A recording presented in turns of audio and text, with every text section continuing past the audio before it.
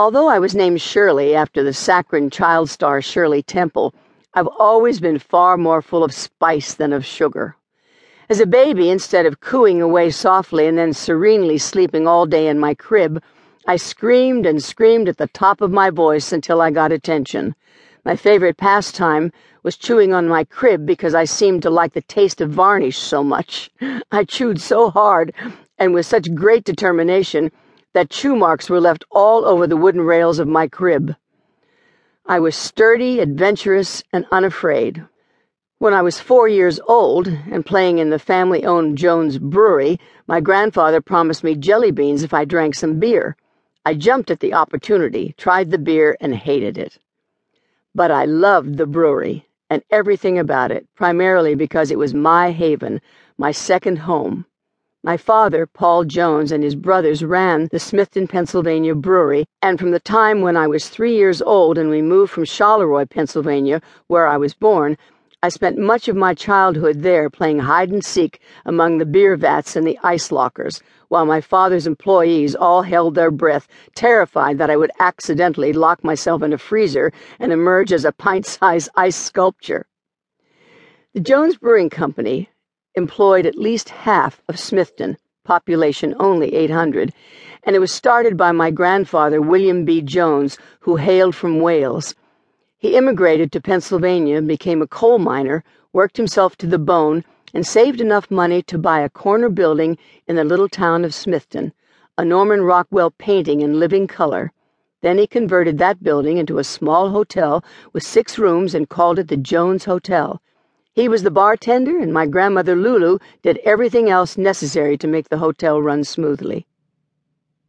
The official story, the one that I grew up with, knowing by heart, was that the hotel was so successful, my grandfather bought a building on a beautiful site on the Youghiogheny River, which flowed through Smithton, joined the Monongahela River, then ran right into Pittsburgh, 21 miles away.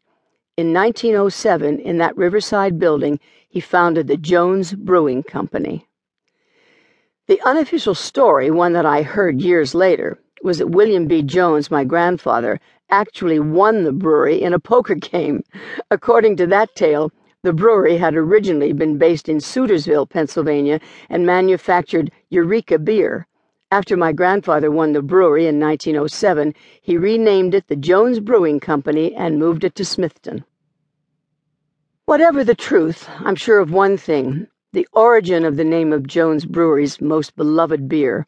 According to family lore, one of my grandfather's earliest customers was an African-American man who regularly visited the brewery along with his bulldog, Stony.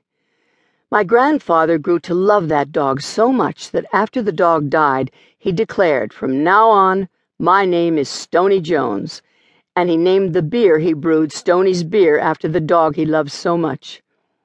Since then, the Jones Brewing Company, Stony's Beer, and Stony's Light Beer have been featured in the movie Striking Distance starring Bruce Willis and in the TV shows Northern Exposure and My Name is Earl.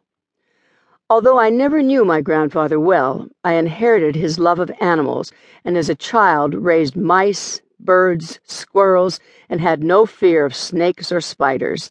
No fear whatsoever. In fact, my biggest ambition was to become a vet and look after animals of all types and sizes. Then fate took a hand, and I became something quite different. My grandfather died of diabetes, aged only 56, after having his leg amputated. Rumor had it because he drank too much beer. Sometime before he died, he tried to reverse his diabetes by instructing that Stony's beer be manufactured without sugar. Sadly, that didn't help, and he died anyway. Nonetheless, even today, Stony's beer is still manufactured without sugar or preservatives.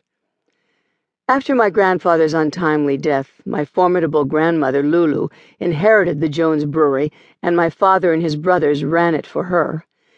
Despite his responsibilities, my father was a relaxed, generous, and happy man with a heart of gold. From the first, he was the love of my life. When I was in the crib and screamed until it felt as if my lungs would burst, he would immediately rush into my nursery at top speed, lift me high in his strong, muscular arms, then place me on his barrel chest, whereupon